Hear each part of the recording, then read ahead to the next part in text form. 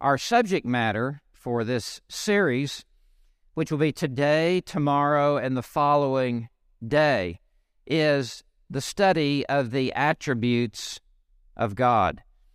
The importance of this subject cannot be overstated. I cannot think of a greater subject than God. Can you? There is no higher subject for us to consider than the being of God. Many years ago, A.W. Tozer stated it so profoundly: whatever comes into your mind when you think about God is the most important thing about you. The concept of God that most quickly comes into your mind is the most determinative influence in your life. It is the rudder of the ship of your life. It is what directs your life. Whether consciously or unconsciously, we all live out our most basic understanding of who God is. It is our knowledge of God that ultimately determines and defines and directs everything in our lives. You tell me what you believe about God, and I will tell you the rest about your life. Because our lives are simply the overflow of what comes into our minds when we think of God. God is that important. God is that determinative in our lives. As your knowledge of God goes, so goes your life. It is our knowledge of God that determines how we see the entire world around us. The ultimate worldview is shaped by our knowledge of God. The attributes of God are like the template, the paradigm through which we see the world around us. It's how we size up world events. It's how we understand circumstances. It's how we understand ourselves. The knowledge of God is the interpretive key that unlocks our self-awareness, our self-consciousness, and how we see the world around us. It is our knowledge of God that shapes how we think, how we feel, how we act, how we speak. It is our knowledge of God that most shapes what we believe, how we worship, how we live, how we serve, how we invest our time, how we invest our talent, how we invest our treasure. It is our knowledge of God that even shapes how we will die. I want to say again, our knowledge of God, as our knowledge of God goes, so goes the entire flow of our lives. There is nothing higher in your life than your knowledge of God. It is to climb to the summit. It is to ascend to the apex of everything inside of you. A high view of God leads to high and holy living. A high view of God leads to transcendent worship. It leads to triumphant living. A low view of God leads to low living and low, trivial worship of God. A wrong view of God leads to wrong believing and wrong living. Everything hinges upon who we believe God is. We cannot be wrong about God and right elsewhere. We must be right about God. And God is the chief cornerstone in our lives. And it is around Him everything must be brought into alignment. We're not bringing God into alignment with our lives. We're bringing our lives into alignment with God. So, in this series, I want us to talk about God. And I want to talk about God under the specific heading of the attributes of God. Let's begin with number one. What is an attribute of God? This is to begin at the most basic meaning. The word attribute refers to the qualities that belong to the being of God. It is a characteristic of God's character, of God's being. It is who God is and what God is. An attribute of God refers to the divine character. It refers to the divine nature. It is the personage of God, the perfections of God, the qualities of God, the essence of God, the being of God. If you're to truly know a person, you must know what they are like. And in order to grow in your knowledge and your relationship with God, you and I must know what God is like. When I married my wife, Anne, I knew her, but now in comparison, as I look back over 34 years, I barely knew her.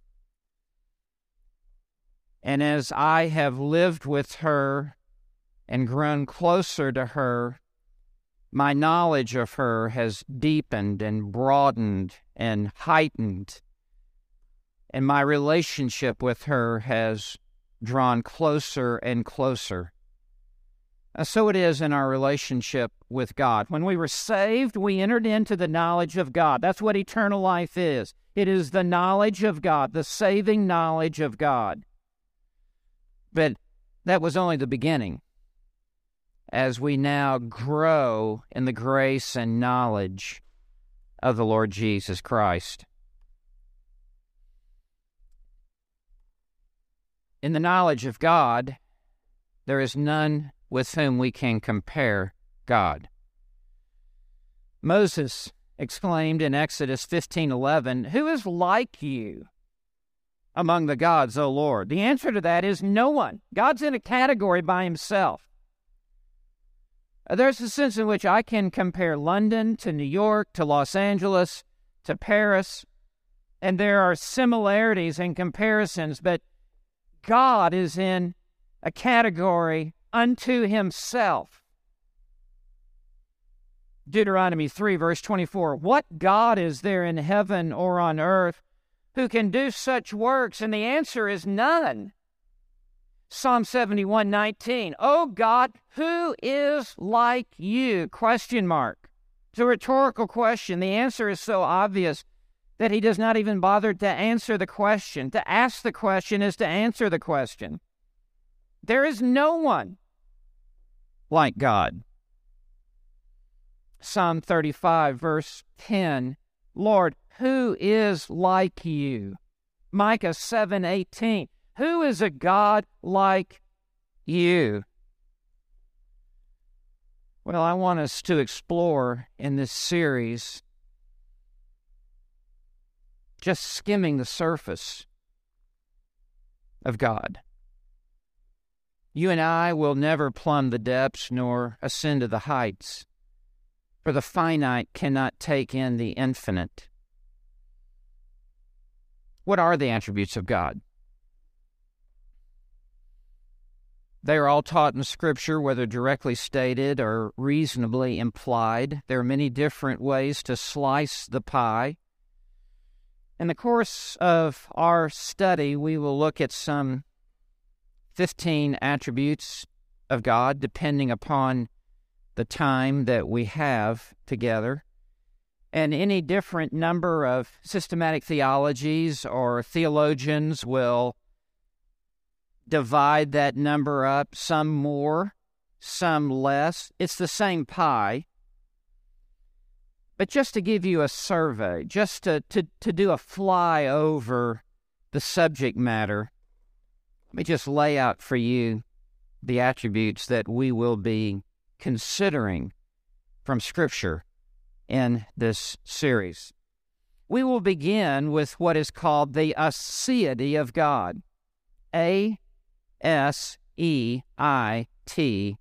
The aseity of God, which means the self-existence of God. That God finds his existence within himself, and that God is not dependent upon anything or anyone outside of himself. We are all dependent upon God, and God is dependent upon no one and nothing. Second, we'll consider the spirituality of God, and by that, I do not mean God's own walk with himself. By that, I mean that God is a spirit being. He is not one who possesses a material body. Third, the sovereignty of God. God's position as God, that God rules and reigns over the entirety of his created order every moment of every day. We are not waiting for the second coming of Christ for God to begin to reign. God is reigning every moment of every day, and it is absolute sovereignty. Fourth, the holiness of God, that God is exalted and transcendent and majestic in the heavens, and that he is marked by moral perfection. All of his character and all of his ways are perfect. Fifth, the omnipresence of God, that God is everywhere present with the fullness of all that he is. From the heights of heaven to the depths of hell, God is everywhere present. Seventh, his omnipotence, that God is all-powerful. Nothing is impossible to God. Eighth, his immutability, that God is unchanging in his character, in his being, in his word, in his will, in his judgments. Ninth, God is truthfulness. God is truth. He is the measure of all reality. He is the measure of all truth. And everything is whatever God says it is. Sin is what God says it is. Salvation is what God says it is. And God is faithful to his word. God cannot lie. 10th, God's wisdom. That God chooses the best means to achieve the highest ends. God knows the best path, the best way to achieve the highest ends. And God's ways are above our ways, and his thoughts are above our thoughts. But not only has God predetermined the highest end by which he will be glorified, but in our individual lives and collectively as peoples, he has already marked out the best means to achieve the highest ends. 11, God is goodness. God is good. He is good to unbelievers. He is especially good to believers. 12, grace. God shows unmerited favor to those whom he has chosen to be his own. 13, love. God sacrificially gives of himself to seek the highest good of those to whom he shows grace. 14th, foreknowledge.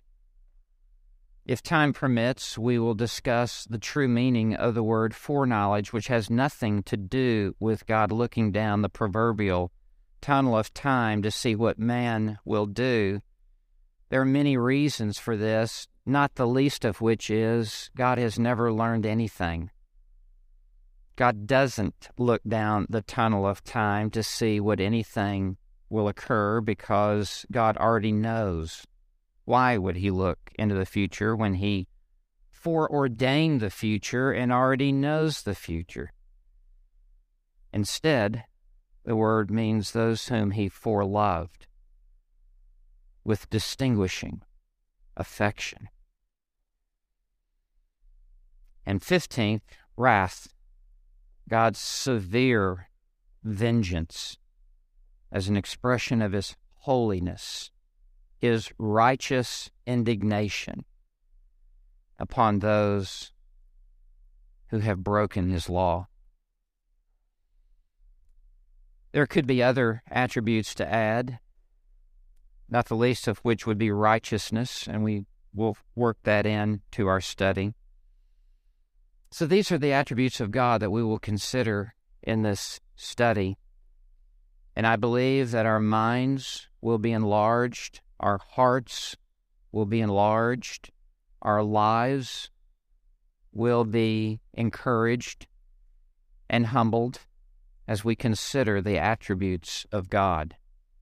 Now, number 3, not only what are the attributes of God, number 3, what are the relationships of the attributes of God?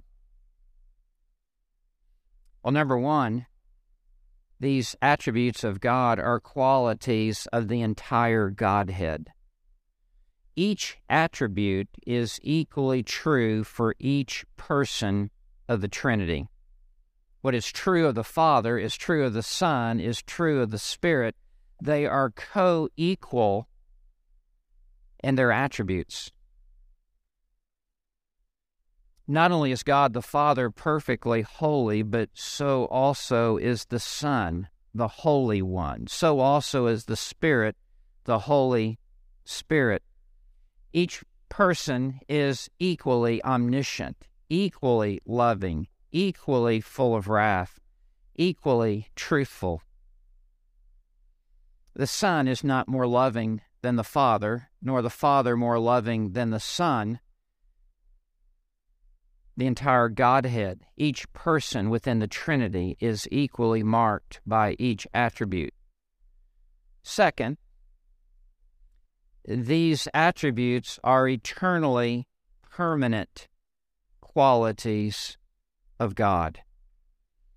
That is to say, God has been eternally each of these attributes. No attribute can be gained, no attribute can be lost. It's a part of the immutability of God. If God were to forfeit any attribute or lessen in any attribute, God would cease to be God. If God were to become any attribute, even in eternity past, that would have meant that God would have been less than God.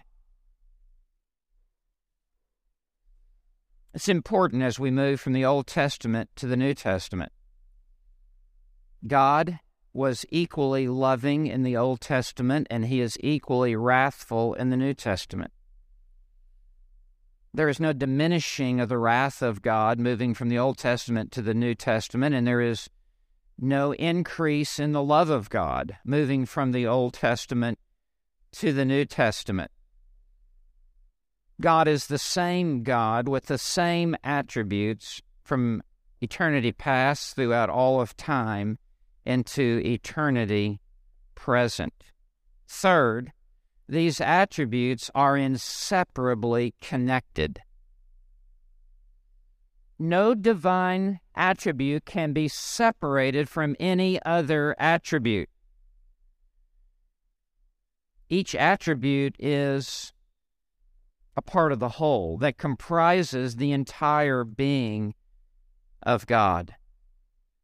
Think of it this way: God's holiness. Every other attribute of God is marked by this holiness. His love is holy love. His wrath is holy wrath. His power is holy power. His righteousness is holy righteousness. Every attribute is inseparably connected with the whole of God's being. There is no division within God himself. No one divine attribute can be thought of in a fragment.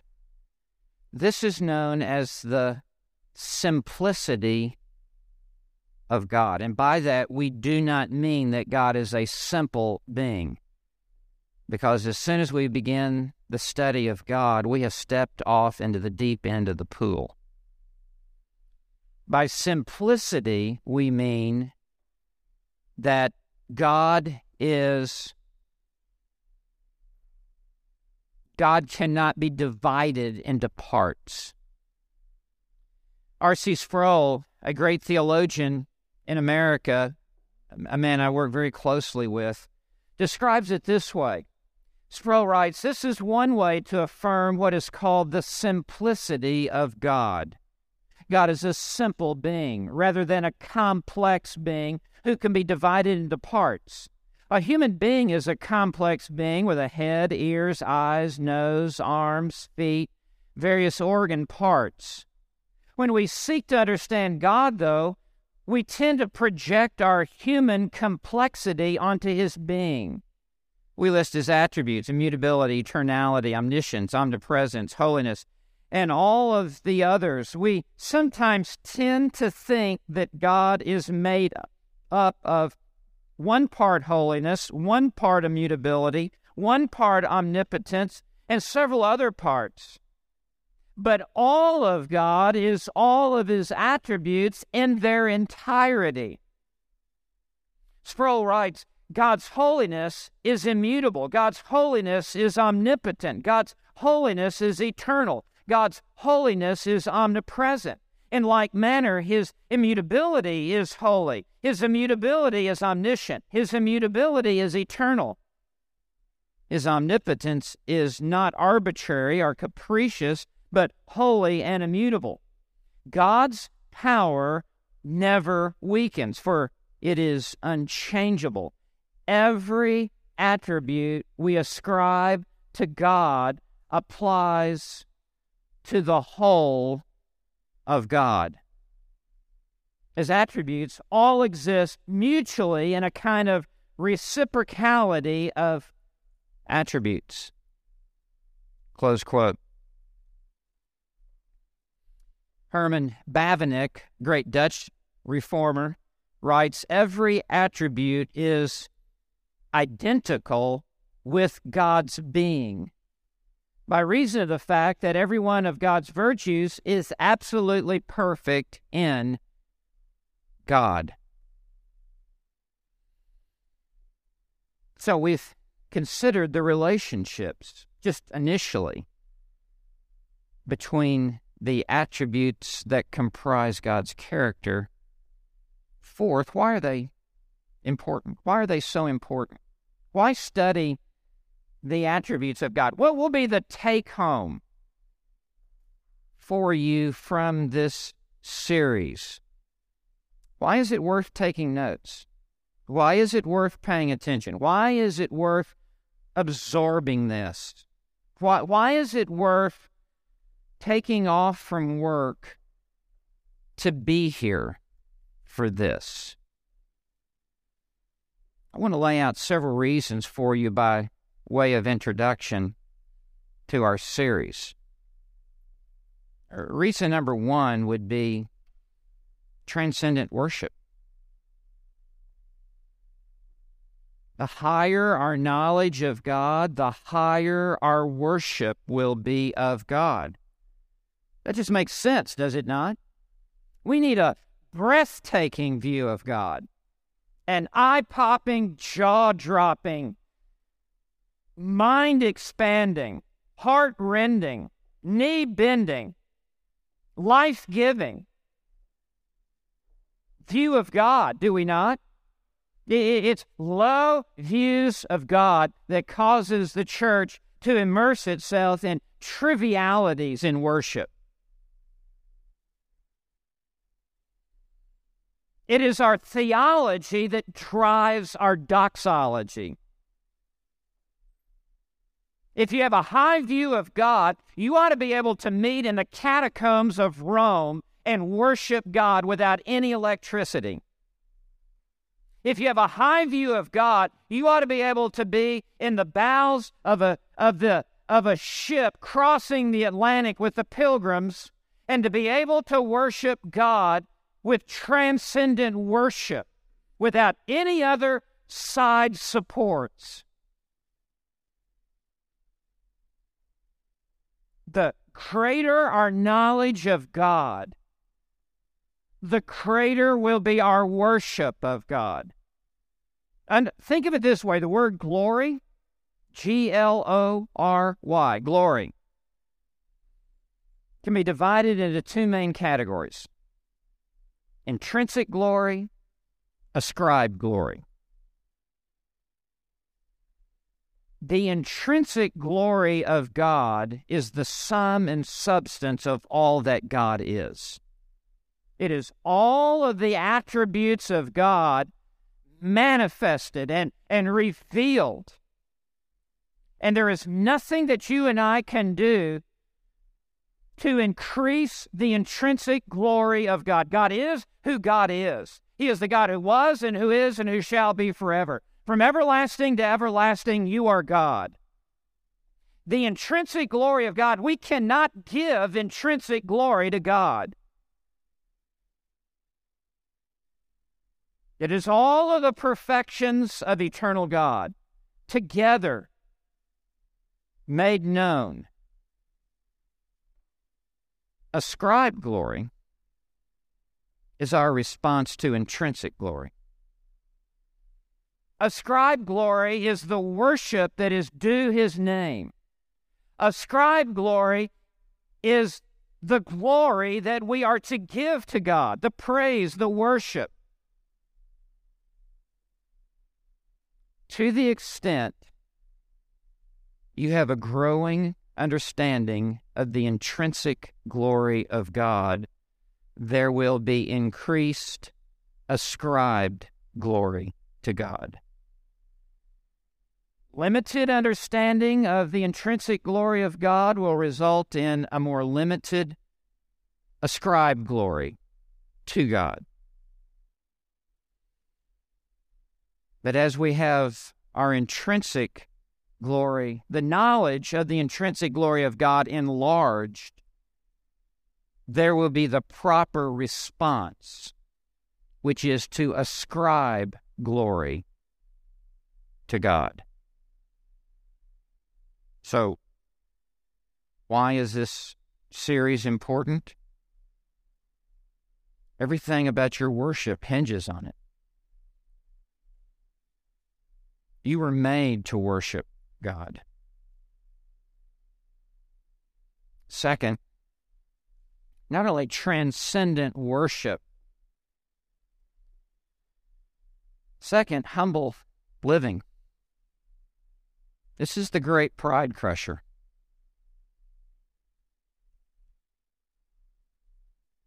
To see God high and lifted up. And to see myself in light of God. And to realize what Jesus said, apart from me, you can do what? That's not a whole lot.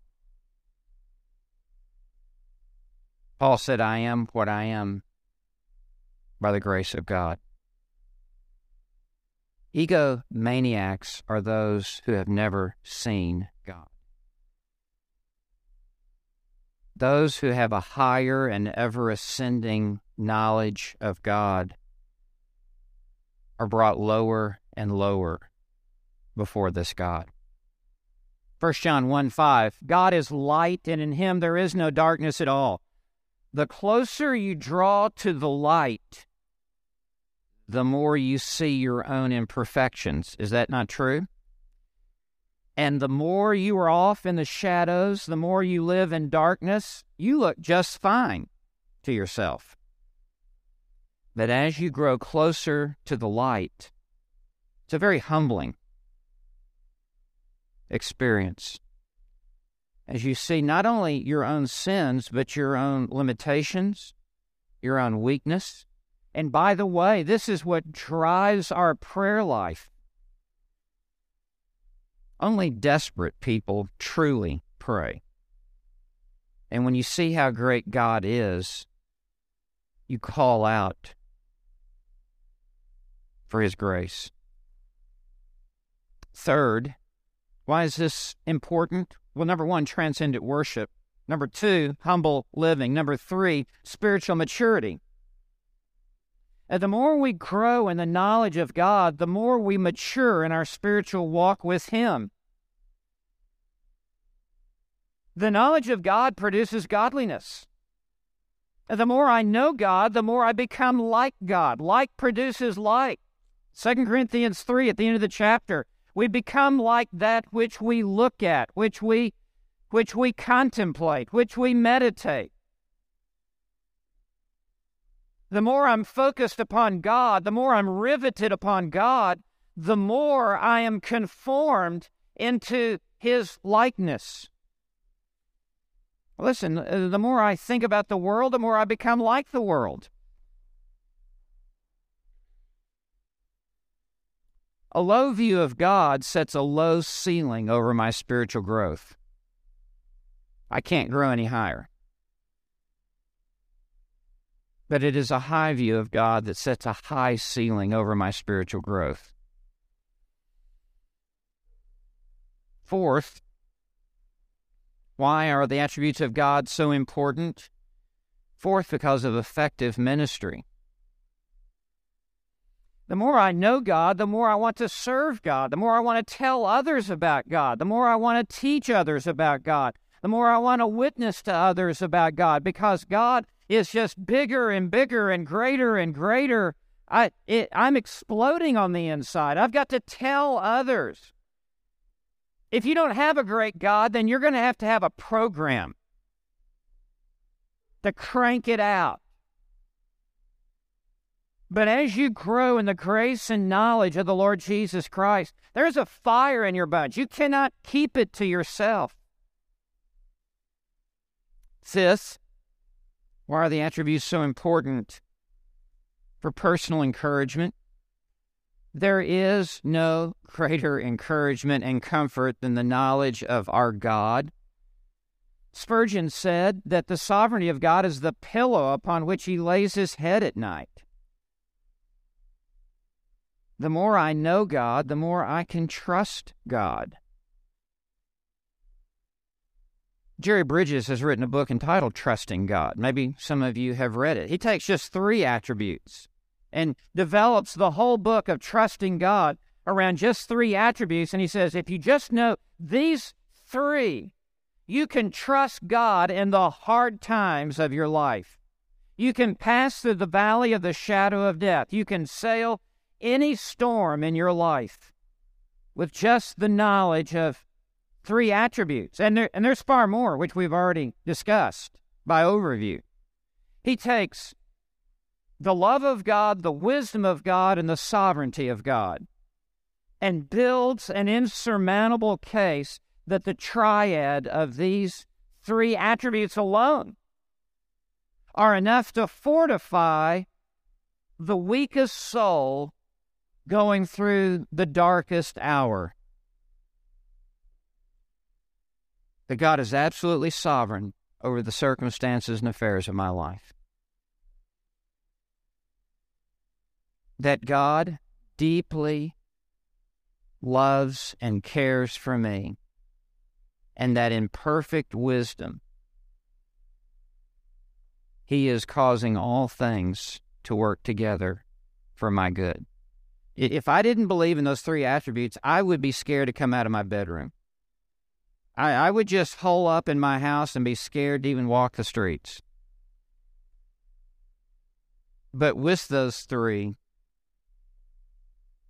we can live triumphantly in this world. Let me give you one more. Why study the attributes of God? Personal conversion. Because the study of God, the knowledge of God is really the first step into the kingdom of God. To be saved is to know God. You have to know something about God.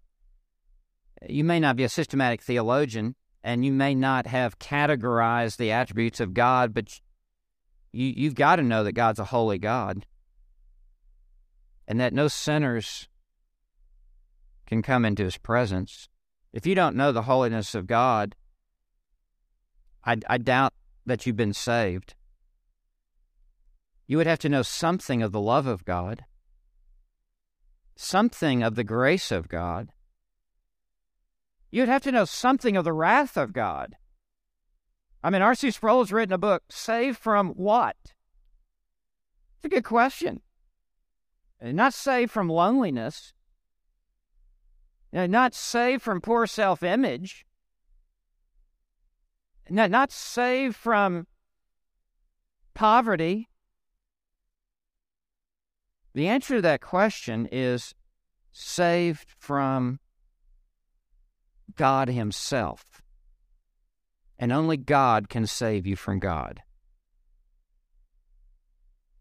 Salvation is deliverance from the wrath of Almighty God.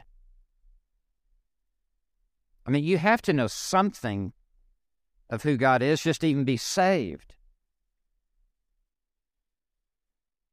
Jeremiah 9, verse 23 and following says, Let not a wise man boast of his wisdom, and let not the mighty man boast of his might. Let not a rich man boast of his riches, but let him who boasts boast of this, that he understands and knows me, that I am the Lord who exercises loving kindness, justice, and righteousness on earth. And then, verse 25, God says, Behold, the days are coming that I will punish all who are circumcised and yet uncircumcised. To be circumcised is to be a religious Jew in this day and time. To be uncircumcised is to be unregenerate and unconverted. In other words, you're religious but lost. And salvation begins when you come to know God. It's what Jesus said in John 10, verse 14, I am the good shepherd, and I know my own, and my own know me. John 17:3, this is eternal life, that they may know you, the only true God, and Jesus Christ, whom you have sent. Philippians 3:8, more than that, I count all things to be lost in view of the surpassing value of knowing Christ Jesus, my Lord. Paul is speaking in accounting terms. He's speaking in financial terms. Paul is thinking of his life as a T-square. I was a finance major in college, and when I had my accounting classes, to begin with, very simple, T-square, one side assets, the other side liabilities. When Paul saw his life before being converted to Christ, when he was circumcised but uncircumcised, circumcised in body but uncircumcised in heart, Paul would have listed his his assets. Born of the tribe of Benjamin, a Jew of Jews, a Pharisee of Pharisees, circumcised the 8th day, etc., etc., etc. That's what I had going for me to commend myself to God. And that's what a lot of people today even have. I was baptized in the church. I grew up in the church. My parents were Christians, etc., etc., etc. Until that day on the Damascus Road when Paul encountered the risen, living Christ. And in that moment, he entered into a saving knowledge of Christ. Who are you? And he answers his own question, Lord. I don't know why you're asking the question. You just answered it. Who are you, Lord? That's how quickly he came to know the Lord Jesus Christ on the road to Damascus. By the time he ended the sentence, it was a pretty short sentence, he entered into the saving knowledge of Christ. And in that moment, everything that was once on the asset side, all of his religious heritage and lineage and good works and religiosity, in that moment, he transferred everything that was an asset to to the liability side. He just wrote it off, and there was one journal entry on the asset side, the knowledge of Jesus Christ. That's what salvation is. Everything is moved over to a liability. It profits me nothing. In fact, he will go on to say, I liken it unto rubbish, scubala, excrement. And only one asset, the knowledge of Jesus Christ. That's how important this subject matter is. It's the first step into the kingdom of God. And we spend the rest of our Christian lives, 2 Peter 3:18, but grow in the grace and knowledge of our Lord and Savior, Jesus Christ. It is a knowledge that you and I can never exhaust because the subject is infinite. It is God Himself. And throughout all of the ages to come, in eternity future, in heaven and our glorified state, we will still never exhaust the knowledge of God. Well, I see my friend the clock says that it is 11:30. I long one day to preach in heaven with no clocks. And you will need a glorified body to endure what all I would have to say, but I'll be out of business in heaven because you will know God and you will know the truth more fully. Let me close in a word of prayer. I understand we have a 30-minute break, and then we come back at 12 noon, I believe. So I'm so thankful that you're here. I'm so thankful for this subject matter. I'm so grateful we're not talking about trivial things today, secondary things today, peripheral things today. I mean, we are talking about the very epicenter of what is most important in your spiritual life. Father, thank you for this first session, this first hour, as we just put our toe into the water. Lord, we want to know you. We want an experiential knowledge of you. We don't want to simply know about you. We want to know you. We want to adore you. We want to worship you. And Jesus says we must worship you in spirit and in truth. So give us more of the truth so that we can worship you with more of our inner spirit. We acknowledge that we have more questions than we have answers. But what you have revealed in your word, we want to cling to it. We want to embrace it. We want to internalize it. I pray that you would help us in this. So we look to you, and we ask that you would make us more godly as we study you. In Jesus' name, amen.